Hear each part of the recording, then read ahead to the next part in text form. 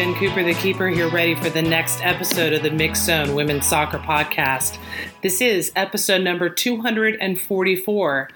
And with that number, we give a shout out to Sun Wen, who scored the 244th Women's World Cup goal in China's group stage game against Ghana in 1999.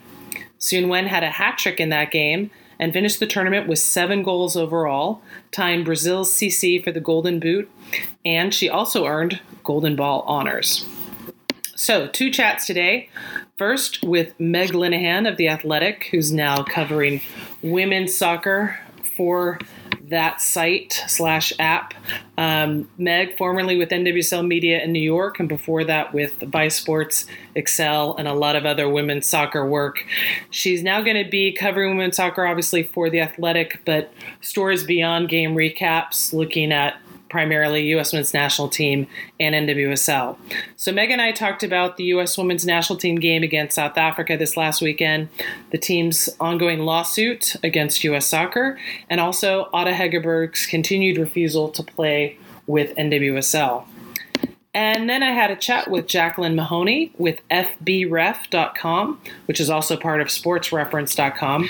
FBref.com just unveiled its complete Women's World Cup database, including match reports and player historical data. And they are also working on adding NWSL stats and eventually WPS and WSA stats. The site is free and easy to use. You can just check out FB, like football, FBref.com. So FBREF.com.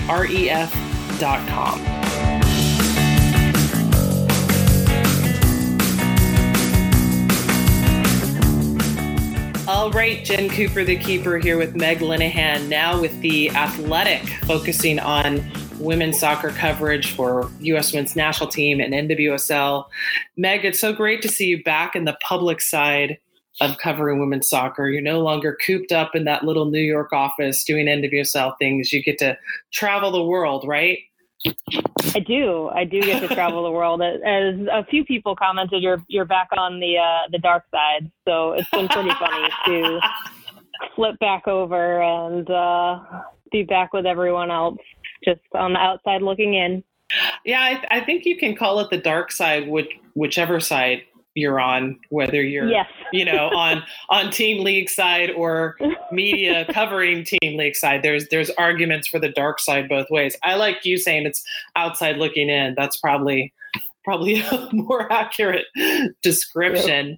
Yep. So tell me what the plan is for The Athletic hiring you and what you're hoping to offer in terms of coverage. Right. So I've said this before on Twitter, but I think my position really does not exist anywhere else in the U.S., at least, in terms of being a full-time staff writer who covers NWSL, U.S. National Team, women's soccer in general, and actually being able to go in depth on the sport. I have a more national perspective. I'm definitely trying to get to every NWSL market as I can. But right at the moment, obviously, where the big focus is U.S. National Team and the send-off series. I'm actually heading to France for pretty much the entire tournament, following the U.S. National Team around. I'll be writing about the other teams. It's really, they've given me the power to tell them what stories I should be writing, and to really just follow what's happening in the world of NWSL and the U.S. National Team and figure out what's not being covered, what needs more coverage. One of my favorite stories I've written so far was actually talking to the Chicago Red Stars front office for 2 hours the day after their jersey launched and just telling their graphic designer, tell me how you got here. And then writing 2,000 words about it. So it's definitely a chance to actually dig into some stories that I think aren't getting the levels of coverage we as a general group would like to see. And the fact that The Athletic actually made the investment to bring me on board, I think it's definitely a good step in the right direction and will hopefully force some other media companies to come along for the ride. Well, and a story like covering the Chicago jersey and how it came about is totally the kind of story that I love and that we just don't get very often. We get the game recaps, we get the something dramatic has happened or something or something legal has happened or someone's been fired, but we don't. Or we get the feel-good story. Can you believe it? Yeah. Right. Or we get the feel-good story. So I love a story like that, that really shines a light on all these interior processes that the public doesn't normally get to see. And when I first saw that Chicago jersey, I was like, yes, that's what a jersey needs to be for a team. Something that is so specific to the city that you look at it and say, only Chicago could wear that jersey.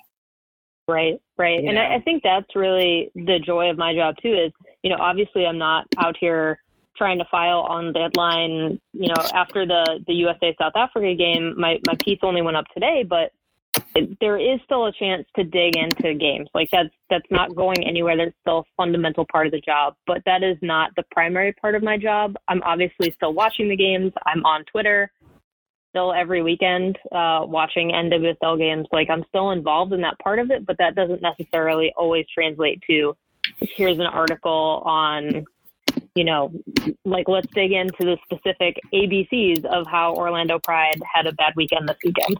So, yeah. And that's something that, women's soccer coverage still needs a lot of too, is not that 30 minutes after the game ended, a story is up, but the think piece. And it's something that I am always very aware of what's out there and what's not out there, because the broadcast prep that I do for the people that work the streams for NWSL, I'm constantly trying to find stories on players for them and obviously beyond the big name stories. It's easy to find a story on virtually any U.S. national team or the top two internationals on a team, but I want the trend of a team. I want stories on the other players. I want some coaching background. Something that takes it to the next level. And a game recap is never going to do that. And the feel good feature is only occasionally going to do that. But yeah, the actual analysis. It kind of reminds me. This past weekend, I watched UFC for the first time, and it was so cool for me to be watching this fighting event. That the women's matchup was the marquee event. The guys at the bar where I was sitting were all talking about the matchup, but in a very analytical, practical, sports fan stat way. It was so wonderful, where they're like, well, this year's the champion, but she's had this many knockouts, but this. And it's like, yes, that's what it should be. It's not, isn't it wonderful that she's playing sports? It's like, no, here's this competition between two slightly different competitors. They don't fight the same way. Let's see what happens. And so that was that was kind of a neat moment. But anyway, back to soccer. Let's talk about the U.S. versus South Africa this past Sunday. We knew from the last time they played South Africa, and also from how South Africa tends to play, that it would be a fairly defensive match on South Africa's side. I wasn't expecting a high-scoring game. It seemed like JP and Allie were on the broadcast. And, granted, you didn't get those last two goals till pretty late. But what were your thoughts on the match? Yeah, I think that for all the time that I've spent talking to players recently, they want, especially Megan Rapinoe, I think Megan Rapinoe definitely drove this point home. They want to dictate a game.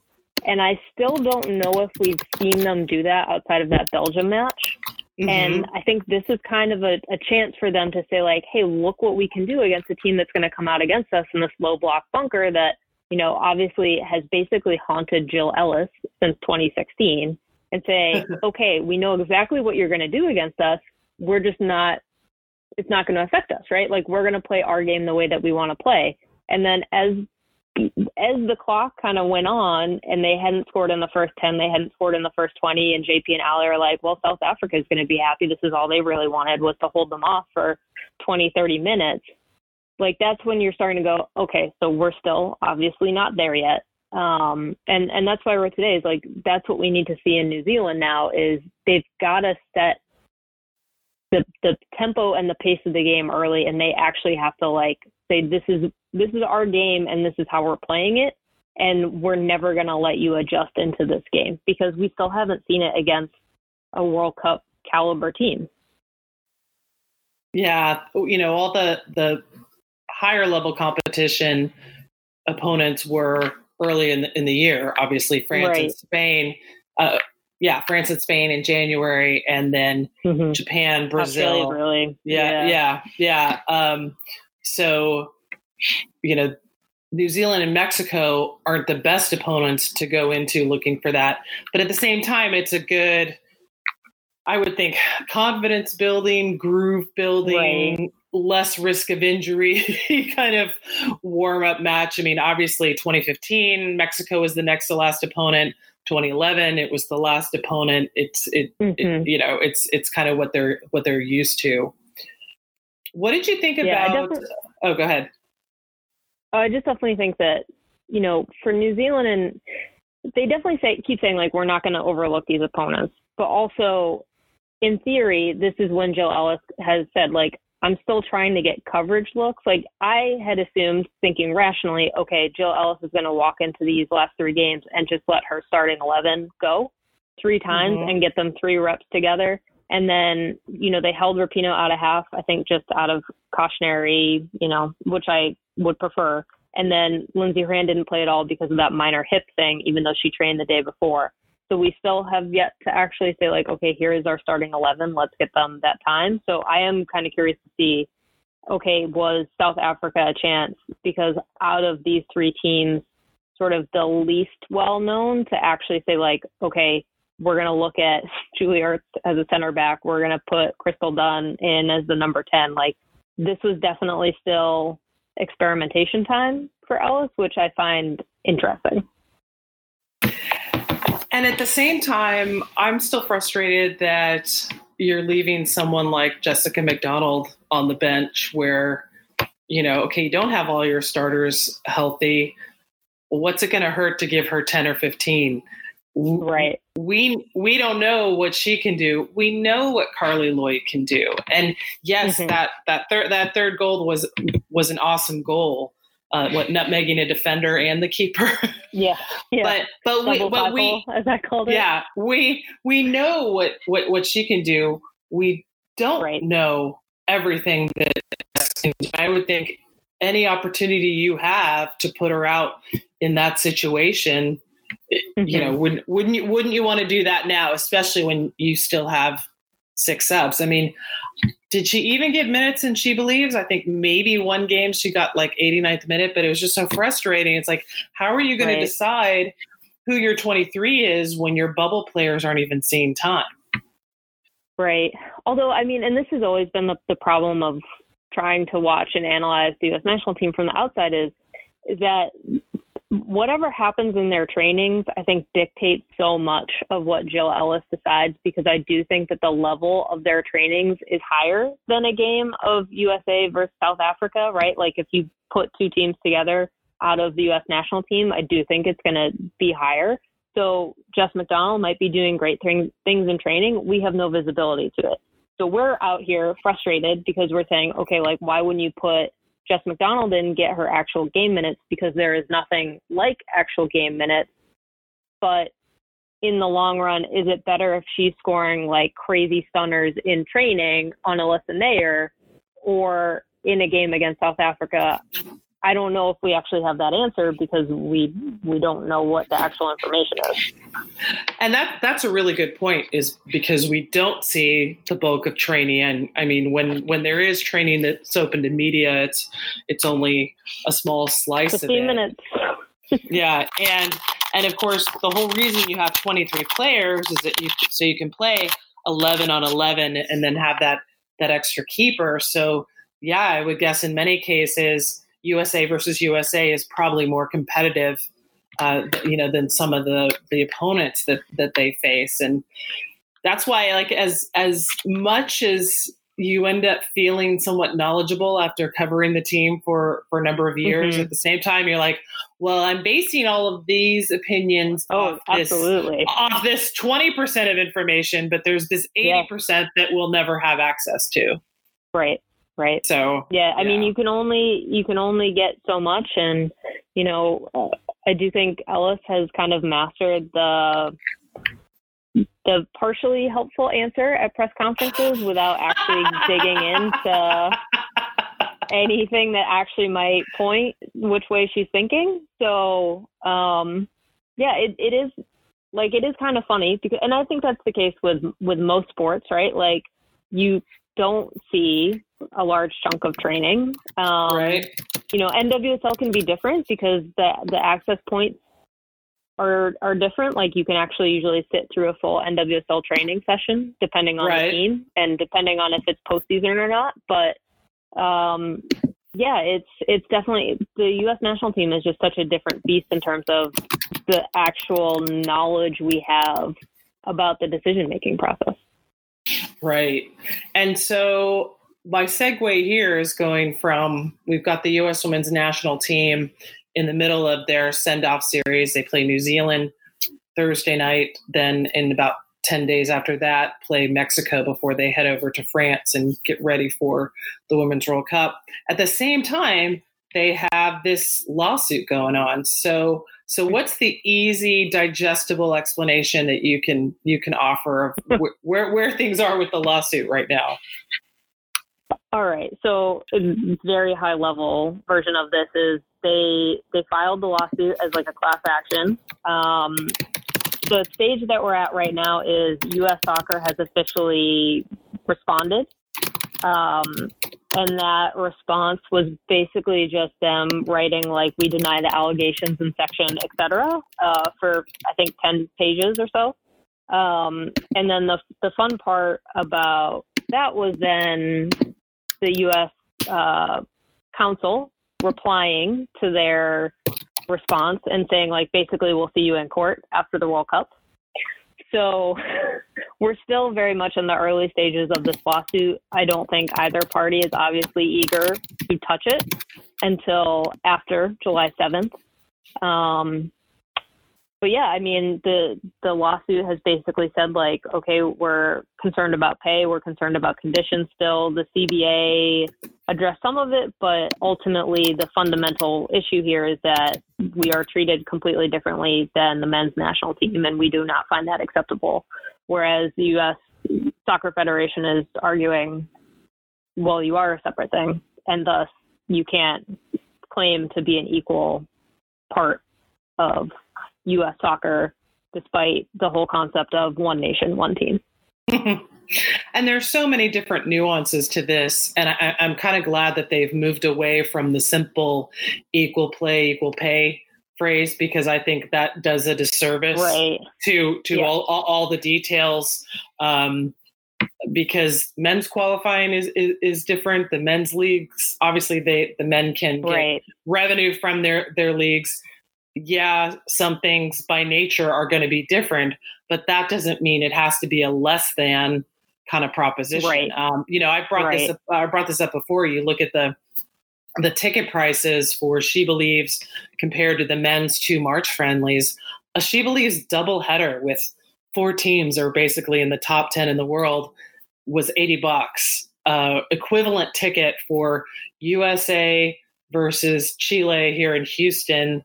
No name teams on both sides was $150 for the same seat for one game, on a weeknight as opposed to weekend. It's like one of those tickets is way too expensive and one of those tickets is a little too cheap. I think they have a point in arguing their value. Yeah, U.S. Soccer has plenty of issues in how because they have basically leaned into this whole concept, at least on the men's side, of we only need a certain number of people to attend this game if we charge them at a certain price. Like, they're not going after sellouts anymore. They're saying we just need this minimum number to buy at this absurd amount, and then we make a profit. Whereas I don't know if they have any strategy for how they price the women's tickets in general. I happened to be looking at the St. Louis ticket page today because I'm heading to that game, and I wanted to see what time gates open. And I finally, for the first time, I don't know how I'd never looked at this number, but I finally looked at how much that Ultimate Fan Experience ticket costs. Oh my gosh. It is $700. And I just went, okay. Interesting. So, I think there's, even setting aside the lawsuit for a second, there's such an interesting conversation to be had about how U.S. soccer has approached ticket sales. Yeah. In the wider market of sports. I think that's a fascinating thing that they're doing because it's such a different, even the pricing for the U.S. national team games, it's kind of different than how most of the NWSL clubs approach it. Right. And well, of course, it's a one-off. It's a one-off generally for U.S. soccer, and it's a week in, week out for the leagues. But right. I'm glad you brought up the VIP package because that reminds me, U.S. soccer has done a boys' fantasy camp, a girls' fantasy camp, a men's fantasy camp, but they have never done a women's fantasy camp. And you and I both know how many years we've spent following women's soccer and how much money we've spent on jerseys and merch and travel and tickets long before anybody was offering to pay for that kind of stuff. And when I was still at my store, the number of people wanting to buy stuff, and no, they weren't buying it in youth medium. They were buying it in adult medium, adult large, adult extra large. I think there's a almost deliberate blindness to the approach of, they wouldn't be interested in that. It's like, are you kidding? Yeah. I know tons of NWSL fans that if you offered a 2-day camp with some of these players that had included a ticket, they'd take off work and fly across the country. I even saw that for CONCACAF qualifying last year in Dallas, the number of people that flew in at the very least for that weekend game. And I had mentioned to someone in marketing from US Soccer, I said, hey, I never got the fan email for these games. And, I'm in Houston. I thought that would be, these games were in Dallas. And he's like, yeah, but you're in Houston. I was like, that's an easy drive up, especially for a weekend game. I said, Texian Army with Houston Dynamo organized a bus trip. And there were people that I knew flew in from Minnesota, flew in from California. You had the new Soccer Hall of Fame opening a few days later. So they're letting people do sneak preview tours. It's like, what? Don't your own metrics show you the zip codes of people buying tickets so you can see how far they've come? Right. Obviously. And I think, go ahead. I think what we're both getting to is that, when I start to see comments on my story about the lawsuit, you start to dig into the comment section, and there are always people in here saying, well, what about the revenue? This post doesn't make any sense without numbers. And the question that I always want to reply with is, what sense does it even make to dig into these numbers when they're not set up to succeed? They are not given every chance. And I think that there are failures on both sides, on the men's and women's, to promote the game to 100%. But absolutely, the women are not getting the infrastructure for marketing in the same way that the men are. And also, even looking at NWSL to MLS sides, we've started to see the NWSL supporters groups travel in a meaningful way. Obviously, Portland is ahead of the curve on this front, but, we're starting to see the women's game catch up on this side of, if the opportunity exists, people are going to take it and people are going to spend money. But until you actually put dollars into encouraging people to take those extra steps, if you look at ticket gates or what, it's just, why bother right at the moment? Right. But bottom line, if it's a startup business, and as in any startup business, you don't just sit and wait for customers to show up. You aggressively promote via whatever means you can.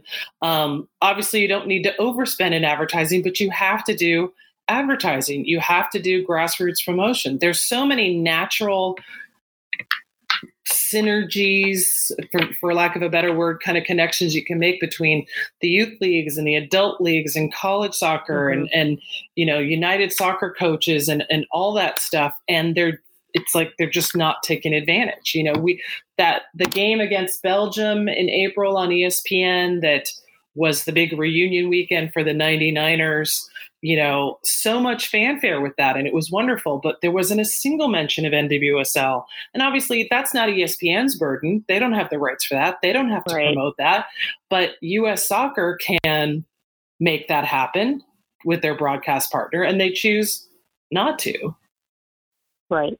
So, yeah. And as someone who has been inside of that system, like it takes, like those things don't happen naturally, right? It takes someone inside owning that and ensuring that it happens. And obviously that takes time. But the question is, how do you put those people into the system that are going to take that extra step? Or how do you actually just make a process to ensure that you're hitting every single one of those things? And that's even where we're still seeing inequality between the women's and the men's national team.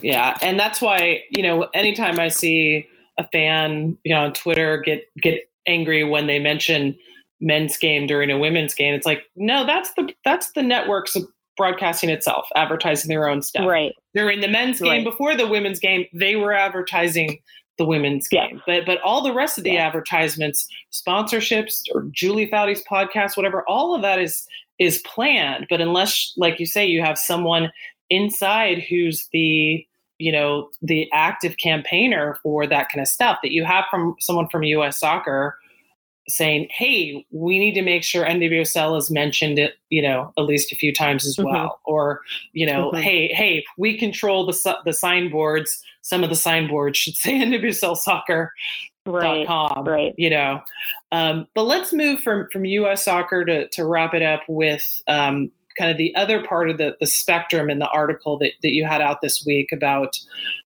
the differences in protesting. So we have US Soccer's lawsuit, and then Ada Hegerberg choosing basically for the last year and a half to not participate with the Norway women's national team, which means she won't be going to the World Cup. She won the first ever women's Ballon d'Or in December. And I'm not even going to bring up the other angle of that. But it's such huge news. And I was kind of amused by one tweet I saw saying, hey, can we talk about who's actually on the Norway national team? But at the same time, I feel like this is huge. And it needs to be treated that way, because what if Messi chose not to play with Argentina? What if Cristiano Ronaldo chose not to play with Portugal? That is this level. And I was pleased to see USA Today, et cetera, mentioning it. A little frustrated that they said she was omitted from the Norway roster.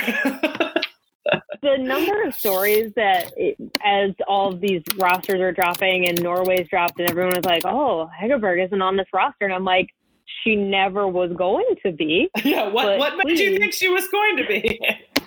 Continue with your coverage of Norway women's soccer, I guess. But it is kind of funny, because that's the hook, right, for a lot of these places to cover Norway, because they know, okay, like in the math of mainstream soccer coverage, they're like, oh, all right, so arguably best player in the world, she's refused to play for her national team. Wow, she's not going to be at the World Cup. I can't believe they admitted it. Like, I get exactly how it happened, but the coverage is still not okay. She was never going to make this team, and it's still a big deal, but she was never going to make this team. So it was kind of funny to see this conversation come up. And when I was talking to my editors about this piece, I was like, I don't really have much that is new to say about her, because this has been a year and a half now. But I do think it's always interesting to put these things in context with each other, because I do think that gives us new information of, we've got her on this one side saying, like, I'm not going to play, even though Norway has done work to improve, like, they had their whole equal pay measure that got great press, but does not meet her standards. But she's just kind of on this own little island. But because she has this record as a player, and arguably could be one of the biggest players in the world. It's a story. Right. And it is a great way to call attention to an issue. But what's frustrating for anyone who reads these kind of articles is you click on it thinking you're going to get something new, and you don't really get anything new. And I feel like, if you're a USA Today or a Yahoo Sports or, one of the ones that is not a fan written site, you have a responsibility to do a little bit of research. It's not that hard to find a Norwegian site and use Google Translate, and it's like you should be able to add a quote from her or something, give it some context. So context is always super crucial, and one of the things that I think I've always been interested in as a writer, and I think it's especially hard because I do think that there are cultural differences. So obviously, one of the other big complications is U.S. national team, we've got this lawsuit PDF that we can actually go item by item and say, okay, this lines up. With her, and I pointed to this in the article, like, she had a direct conversation with her federation and then has given a couple interviews and then just never really talked about it again. So we're all kind of struggling to say, okay, this is what she means by her one-person protest, but we don't have this exact guide to what she wants. We can interpret it, but there's no, like, this is what I want out of my federation. Here's my list of demands, essentially, and this is what it's going to take to get me back for Norway. It's just sort of this he said, she said of, I've talked to my federation. The coach had the quote of like, well, we tried to talk to her. There was no getting sense into that one. And we're going to focus on players that actually want to be here. And that's all we have to go on. So it's a much more frustrating thing to try to talk about just because there's so little detail.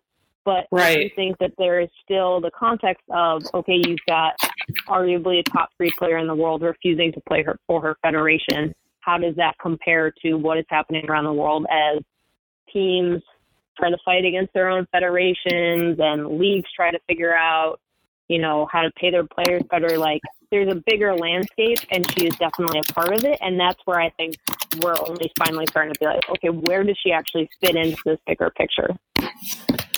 And I'm glad we can make at least the equivalence of it's a U.S. national team and Aga Hegerberg is talking about Norwegian national team issues. We're not talking about professional leagues, which is a whole separate kind of argument. This is strictly national team related. And of course, in this country, we've got, the Ted Stevens Act.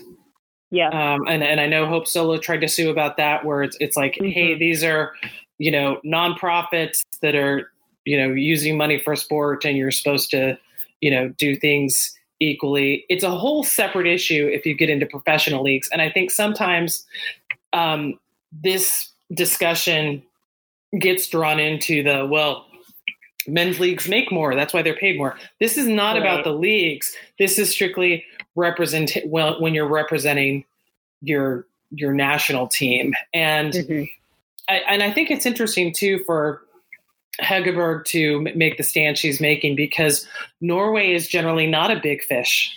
It's been a good almost 20 years since their last major victory, and she knows that she's taking a risk, but not like I don't see a U.S. national teamer maybe taking necessarily the same stand, because of she would lose more financially. Right. And I mean, obviously, Hegerberg plays for Lyon, and her club career is incredible, right? Like, she actually does have a pretty decent financial base, and I'm sure, sponsorships and everything along with that. But, it definitely is interesting. And also, I mean, U.S. national team has also acted as a unit in a way that Hegerberg has not ever seemed to engage her teammates. It does really seem to be a personal thing, whereas U.S. national team has gone through collective bargaining, and there was the potential of a work stoppage, and they decided against it because they didn't want to impact NWSL. So, or down the line, the U.S.'s opportunities to play in FIFA tournaments, because if U.S. soccer doesn't doesn't send a team, they're jeopardizing the future of every team, men's, women's, youth, senior, at any World Cup or Olympics. And obviously the women are too smart to do that. Yeah. Yeah. I think it's a very different thing if you're talking about an entire team taking an action, whereas one player, I think she does have more freedom to go for a stronger position simply because she has decided to take the consequences that apply to her personally. And she seems to be perfectly comfortable with that. She just won a major award. Like, she has not suffered, quote unquote, in the way that if one single U.S. national team player did this, like let's say Alex Morgan did this, there's a lot further to fall in terms of how it would impact her. Gotcha. But I do find it interesting just because with Hegerberg especially, it's just very tough, I think, for us to kind of wrap our heads around it because, again, like, we don't know a lot about what her actual demands were. We don't really know what it would take for her to come back. But also, I am kind of curious about why it's only her. And apparently her sister, right? Right. But it is kind of this little, I had someone call it, I think, a lone wolf situation in a comment today. And it's just very interesting that you get this one person just saying, like, you do not line up with my values. If I am being asked to represent my country for whatever you are offering, I'm not going to do it. And it seems pretty clear that it's not some issue similar to I had this horrible experience bordering on criminal. It's just, right. We don't see eye to eye. Right. Yeah. I mean, it really, from everything that I read as I was researching this thing, is she's frustrated about, it's this sort of concept of Norway's coming to her and saying, like, look at all these things that we're doing for women's soccer. And she's kind of answering back, well, like, look at all the things that you're doing for men's soccer. You're not doing them for us. You're undermining the development of the sport in this country, and you want me to be the face of it. And I don't want to be the face of you undermining women's soccer. Yeah. It's like if Alex Morgan were at, like, you've got that sort of level of she is the Alex Morgan of Norway, right? And she's going to be the face of this sport. And then fundamentally you have the federation behind you saying, like, oh, well, like, we're doing stuff, but it's not to the level that is ever going to put Norway back in the conversation of, where the U.S. is, where England is, where Australia is. Like, they're kind of always sitting outside of that top 5 ranking. Then why would you want to buy into that? Yeah, especially if you have the opportunity of playing with Lyon and being in Champions League every year, and it's like, hey, I'm just going to focus on this. Yeah. And it's worth mentioning that Norway was a powerhouse in that first decade of the Women's World Cup and also Olympic soccer because they were an early adopter of women's soccer and had women's leagues, even though they weren't, professional. But you had a large number of women in the country that only has a population of 4 million, playing on a week-to-week basis, getting identified, practicing as a national team. So that's why in 91, they made it to the final. In 95, they won. 96 semifinals. 99 made it to the third place match. 2000 beat the U.S. in extra time on a golden goal in the Olympic final. So that's one of the reasons they succeeded early. But once everybody else stops getting engaged, your advantage as an early adopter isn't going to pay off. And so, yeah, I'm guessing she's looking for that. That's great what we did. What are we going to do next? Don't we want to be better than, hey, at least we always qualify for the World Cup? Right. Yeah, I mean, it's kind of almost like the same boat as the U.S. men's national team here. Like, okay, like you get to the certain level and then you're always, that's it. Like, can't we strive for something higher? And if you're not going to put money into it, then yeah. Then what's the point? And this is me reading into the situation. Again, like, we don't have anything, but based on everything that she said, like, that is my fundamental reading of what she's saying is that if you're not going to put respect for this game into the game itself, then I'm out. Well, maybe someone can score an exclusive with her during France. Maybe you can, hop up north to Norway and sit down with Ada, some, whatever the Norwegian drink is and get the scoop. I would absolutely love it. I was kind of hoping, after the whole Ballon d'Or thing, like, obviously she made a lot of press for other reasons that neither of us want to talk about, but, that was probably the best time for her to actually expand on her platform for what she wants out of Norway. And, she did that one interview with CNN that I leaned on a lot. But again, not really specific. So. Well, hopefully we'll get to hear those specifics at one point. But Meg, thanks so much for taking the time to talk the South Africa game, the U.S. women's lawsuit, Ada Hegerberg, and good luck with all your women's soccer coverage for The Athletic. Thank you. Yes, very excited, and kind of regretting that I have an 8 a.m. flight tomorrow morning to go to St. Louis, but going to be worth it.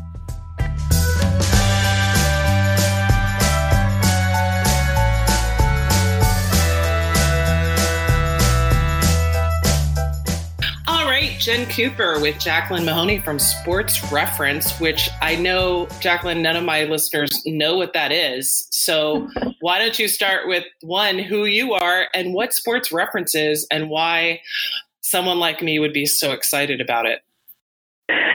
Thank you for having me on too, Jen. It really is. I've been listening to your podcast for years now, and so it's a great honor to be asked to chat with you. Awesome. So Sports Reference is an online sports database. So the purpose behind the website is really just to create the easiest and fastest and most complete sports statistics available to all people and users. So we have data for baseball, basketball, American football, hockey, and then also men's college basketball and college football. Last year we added soccer to our site at fbref.com. And just a month ago, we actually released women's stats on that site as well. So that's why I reached out to you and why I'm so excited to be talking about what we're offering there now. So it's great to see, the last few years how more and more sites like this are picking up women's soccer. Like, to me, one of the greatest signs that women's soccer was growing in popularity was seeing its appearance not only on stat sites like this that serve all sports, but also betting sites and illegal feed sites. Because when I used to look for games and I couldn't even find them on quote unquote mainstream illegal stream sites, I was like, this is so wrong. Well, I know other people want to see this. So when the criminals and the geeks get involved, you know that this sport is really growing. The bettors, the illegal feeds, and the stats. That's to be like, hey, the sport's growing. And it's also, for me, satisfying as someone who's followed the previous leagues, WSA and WPS, and they didn't last long enough to really get a foothold where someone would want to put up all that information. It's great that we've got NWSL around long enough where you're like, hey, there's 6+ seasons now of data to put up there. So how did you individually get involved with Sports Reference? Oh, well, so I guess I've always been a stat head, really into math in school. And then I went through post-bachelor's programs, a master's degree and a PhD. And so through those programs, you get really good at stats. But I always just loved sports also. And about 3 years ago, Sue Bird wrote a piece for the Players Tribune called Analyze This, and it talked about how there were just no stats in women's sports. And it makes it really difficult to have conversations like, who's the best player ever, or who should this team draft if you don't have their stats. And so I literally kind of like flipping a switch, said, you know what, I'm going to support women's sports. And I just kind of opened my eyes to it and realized that there's this like awesome culture of people that just like are invested in and want to see these things succeed, not just because they love sports, but also because they realize that like this is where the good stories are. Like these women are awesome, and not in the, traditional like, every woman athlete is a role model, trope that we hear, but also just like right. the things that are happening here are just so much more deserving of a front page than a lot of the stories that get them. So I wanted to be a part of that. And so after working for the federal government for a couple years, Sports Reference posted a position around the same time I was starting to think about maybe taking a dive into sports analytics. And it just kind of worked out. I guess sometimes you just got to be lucky. Well, and talk about the decision. I mean, it had to have come, I would think, from higher up that, hey, the Women's World Cup is coming up. We need to put all World Cup data, and not just 2015, but all the way back to 1991, put that online completely, not just the games that like Wikipedia has been great. I'll admit, even when we were doing research last summer, live during the World Cup, if you need to look quickly historically at just games, Wikipedia is great to just scan through tournament by tournament. But when you need to do that deep dive, there aren't many places to go. Yeah, and it's even harder when you want to compare stats across leagues. So like if I wanted to see Sam Kerr's stats in the World Cup this year, but I also wanted to compare them to what she's done in the W League and the NWSL, like good luck. That's, 13 pages you have to have open to try to figure it out. Yeah. So that's like one of the things that our site does that I'm super jazzed about. So I guess going back to your question about how this happened, like I said, the soccer site that we have is relatively new, and a lot of the users we have to our sites have kind of come there through a if you build it, they will come mentality. Like we have these stats, so people will find them. But there isn't a huge stat head culture around soccer like there is around baseball or basketball even now. And so when we were talking about ways that we could raise awareness about the fact that we have these stats, I rose my hand and I was like, well, I know that the most watched soccer game in all of U.S. history was a women's game. And by a lot of measures, the women's teams are doing really well in terms of revenue and attendance and things like that. And so I think that that's probably worth an investment. And and just after a couple of conversations, my boss agreed and said, you know what, I think we should invest in this, and kind of gave me the green light to reach out to people like you who have been doing this work for a long time and say like, hey, we really want to support the culture that already exists. We're not just here because we think the World Cup is going to do great things, like all of those, websites that all of a sudden are covering women's soccer, and even though they haven't for years. Right. And it's the kind of thing where soccer's not quite like baseball in terms of everything creates a stat, but there's still so much information, not just from individual games, but as you were mentioning, like across tournaments, across leagues, comparing players, that there's no way to do that online. Similar to right now, if you Googled for Women's World Cup bracket, all you would get would be tons of 2018 Men's World Cup brackets that, they're still not that pocket yet. But I've found that whenever I've put out that kind of information on my website or via Twitter, people want that. I'll make the interactive Excel sheet where you can plug in the scores and it'll update the standings, because we know that market's out there, people that want more information about soccer. They might not be thinking, oh, I want stats, but they're getting into it. It's the same as like, you like a new band, you like a new TV show, you want more info. So, whatever can be put out there, I think just, keeps it all growing. And I've also found that a lot of people who start following soccer, whether it's men or women's as their entry point to soccer, that there's just enough difference with soccer, since you have the whole club versus country thing, that I get a lot of questions of like, wait a minute, why is a tie okay in the World Cup? It's like, well, it's only in the group stage, and how you figure out who advances of the third place teams, and different leagues, that we've got NWSL and the Australian League complement each other. So there's all these nuances that you don't have for American basketball, baseball, football, et cetera, where a player is just with their team or it's off season. There's not this other piece of it.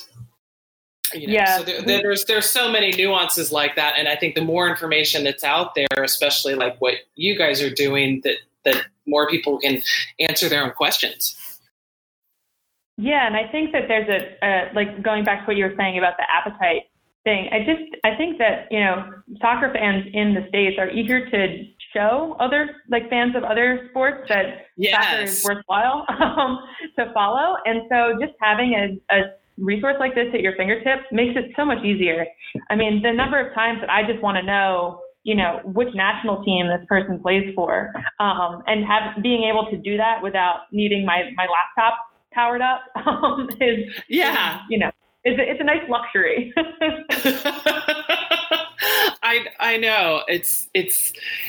I remember there was an Instagram post maybe a couple months ago where I think Chicago Red Stars were honoring Sam Kerr, that she was the all-time lead scorer not only in NWSL but also in the Australian League, and it listed her total goals for both. And of course, you have some of that ridiculous, misogynist, this is stupid, those numbers are so low, that kind of thing. But what I immediately thought was they probably do sound low because people don't realize that these leagues aren't that old.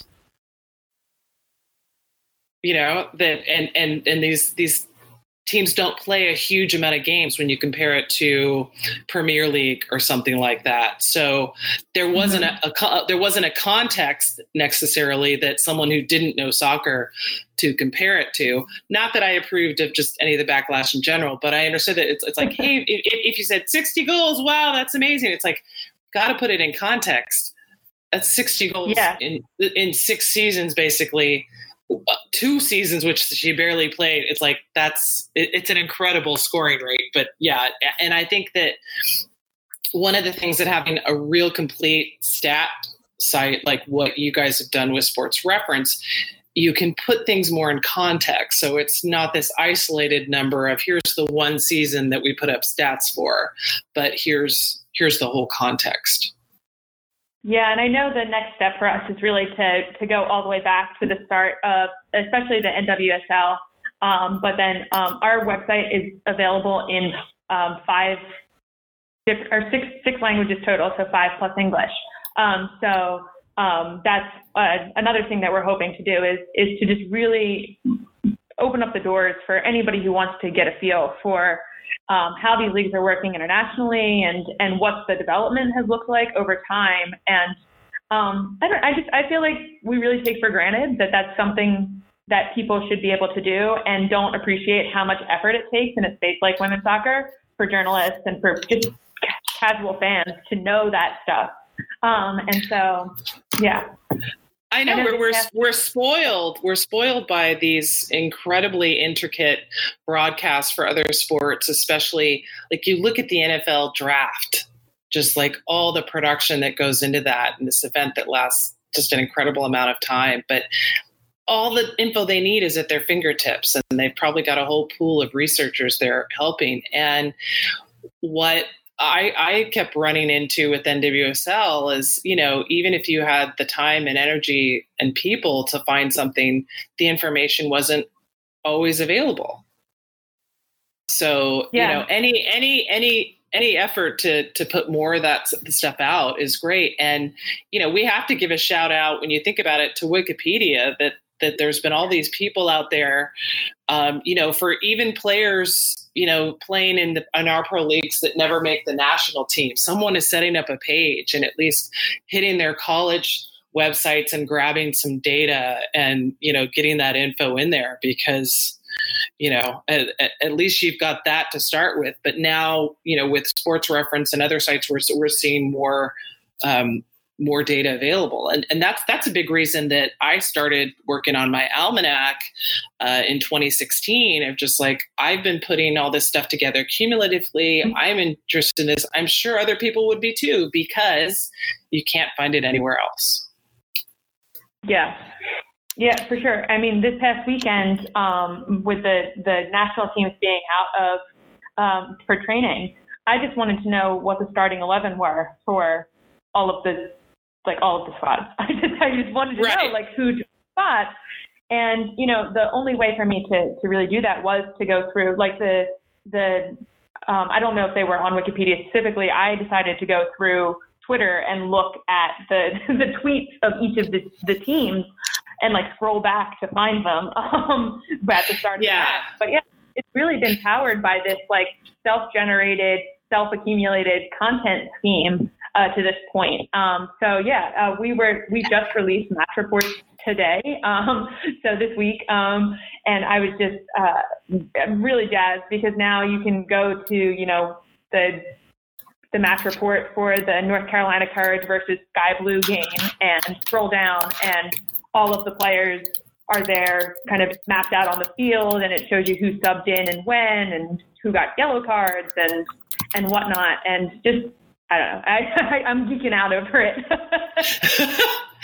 Well, and I know Wikipedia is almost never going to have, you know, the lineups, and certainly not that quickly. But I have noticed with Google that if I go, you know, if I'm thinking of one of last week's games and I go Utah, Chicago 1-0, May 3rd, I just Google that. I don't even have to put in NWSL or Red Stars Royals. The first thing it'll bring up will be like Google's own little bare bones report. And I've seen that more for national teams as well. It's like, this is great that it's aware that these games exist, because we've all experienced that doesn't always happen. I mean, when I got a Amazon Echo a few years ago, I was trying to train it. I kept asking it on a regular basis, you know, who is Allie Krieger? I do not have information on that. You know, who is Carly Lloyd? Who is Morgan Bryant? It was just because what I had heard was that it tracks the questions that it's getting asked. So it's that sending information to Amazon of, you know, what information that they should have. So yeah, I was like, fine, I'm just going to let this little machine know that it should have all the answers to these questions. I don't know how true that is, that like the things that we're actually searching for are making a difference. But I have a similar story where I handle a lot of the updates for the basketball sites that we have also. And I make sure that every time I look for something online, I include men's or women's in front of it, as opposed to just, you know, NCAA tournament or Duke basketball. And so I secretly have this hope that Google's watching how I'm searching and realizing that maybe men shouldn't be the default. So I guess we're both trying to train AI. Yeah, totally. Like I get frustrated sometimes searching for Women's World Cup, that sometimes even that will bring up Men's World Cup stuff, you know, and I know we don't have kind of a collective agreement on how to refer to things. I mean, separate from FIFA's, you know, they've trademarked all of this. So if FIFA's going to talk about the Women's World Cup, they're going to call it the Women's World Cup because it's got a little T in it, you know. And I know that there are a lot of fans that don't think they should have different names, but hey, as long as we have those trademarks, FIFA's not going to call them differently. And and like, I want the stats to be separate because, hey, if you merge them together, a lot of people lose their history. So it's that kind of challenging thing that I think kind of flows into the searching as well. It's like, no, I didn't want the men's data, you know. But at the same time, I've also noticed like some of the Wikipedia pages, they're more specific. Like they will say like the most caps by a male player, you know, that they won't just say most caps by a player. Like they're getting it, that it's like they're these both parts of it.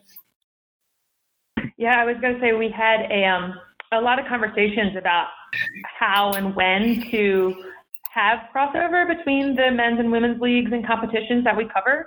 So, for example, we had a big debate about whether or not we should add a flag to gender the players so that you could search for men's or women's players. And what we decided was like, well, one, like, we don't need to be gendering anybody. But two, by not doing so, when you do, we have like a random page feature.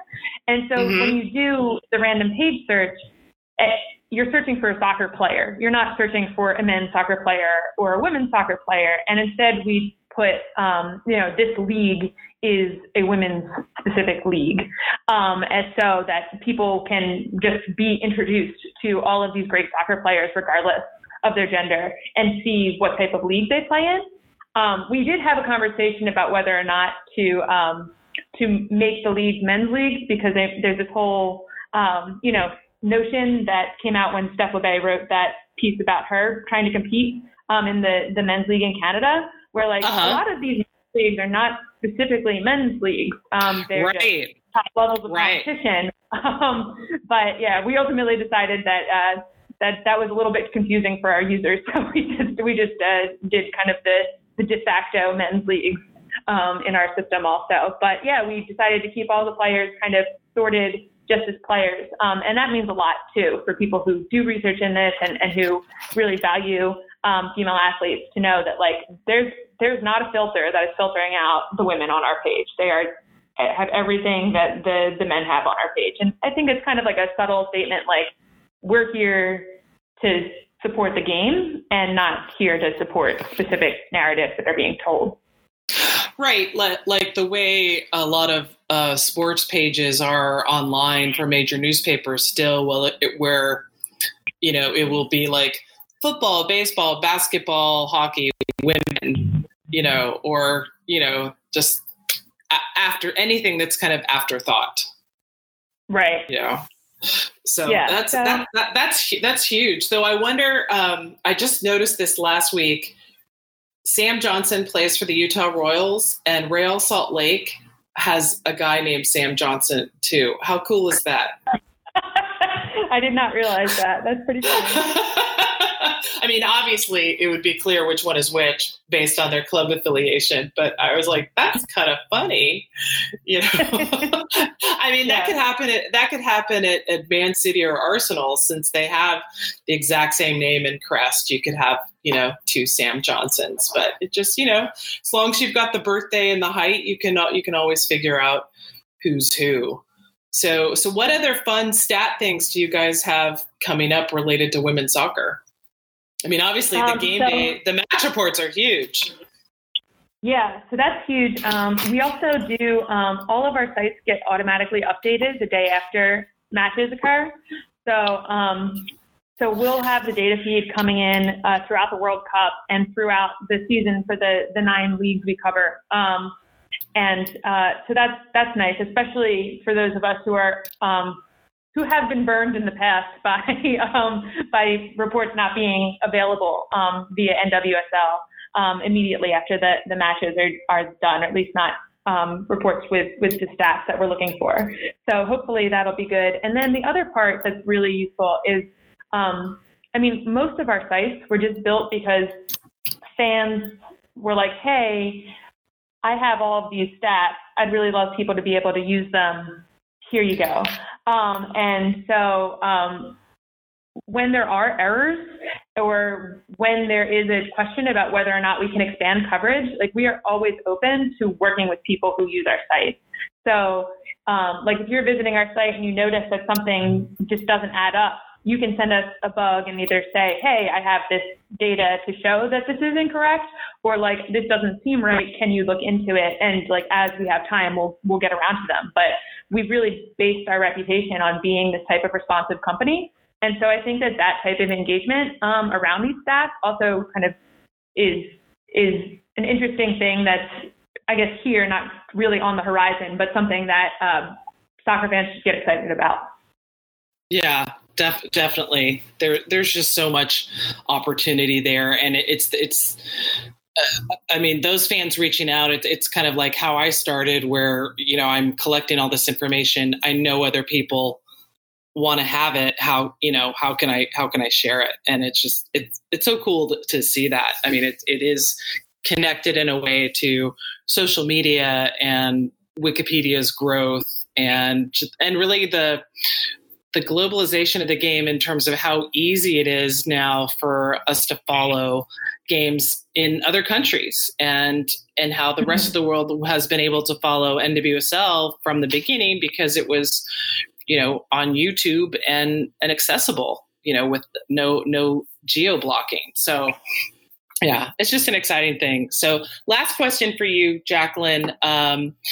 What stats do you think will be the ones that you'll be following most during the Women's World Cup? Since you guys have just gotten all those World Cup player bios and games up, is there anything that like caught your eye or you're going to be following during the World Cup?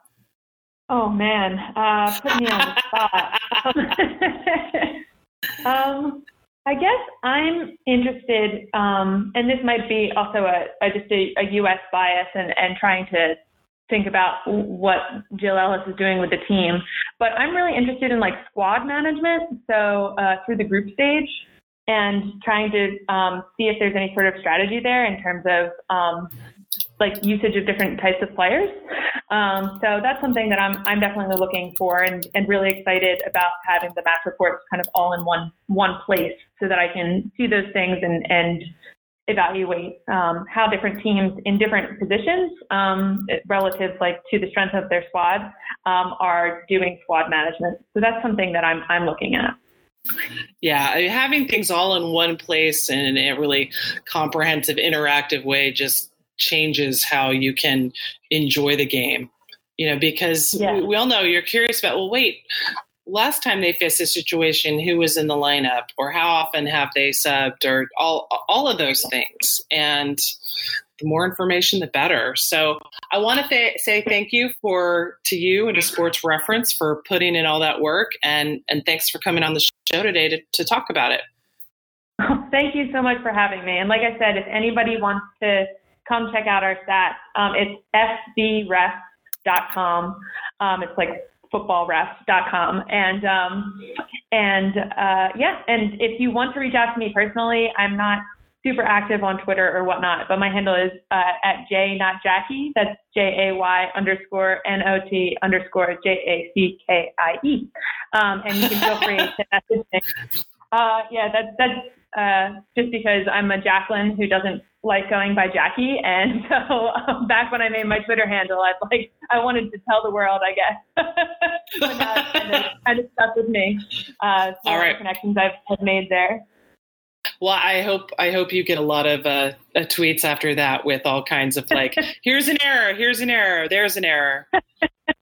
Please do. I like the more people visit the site, the more leverage we have to add coverage for women's sports. So please, just like if you're interested, come check us out, follow your favorite players, do comparisons between, what the U.S. Women's National Team did this year or last year, or if you're following a European league, we have 8 European leagues also on the women's side. So yeah, all of those things. Thank you so much again for letting me have some time to geek out with you about stats and tell everybody about them.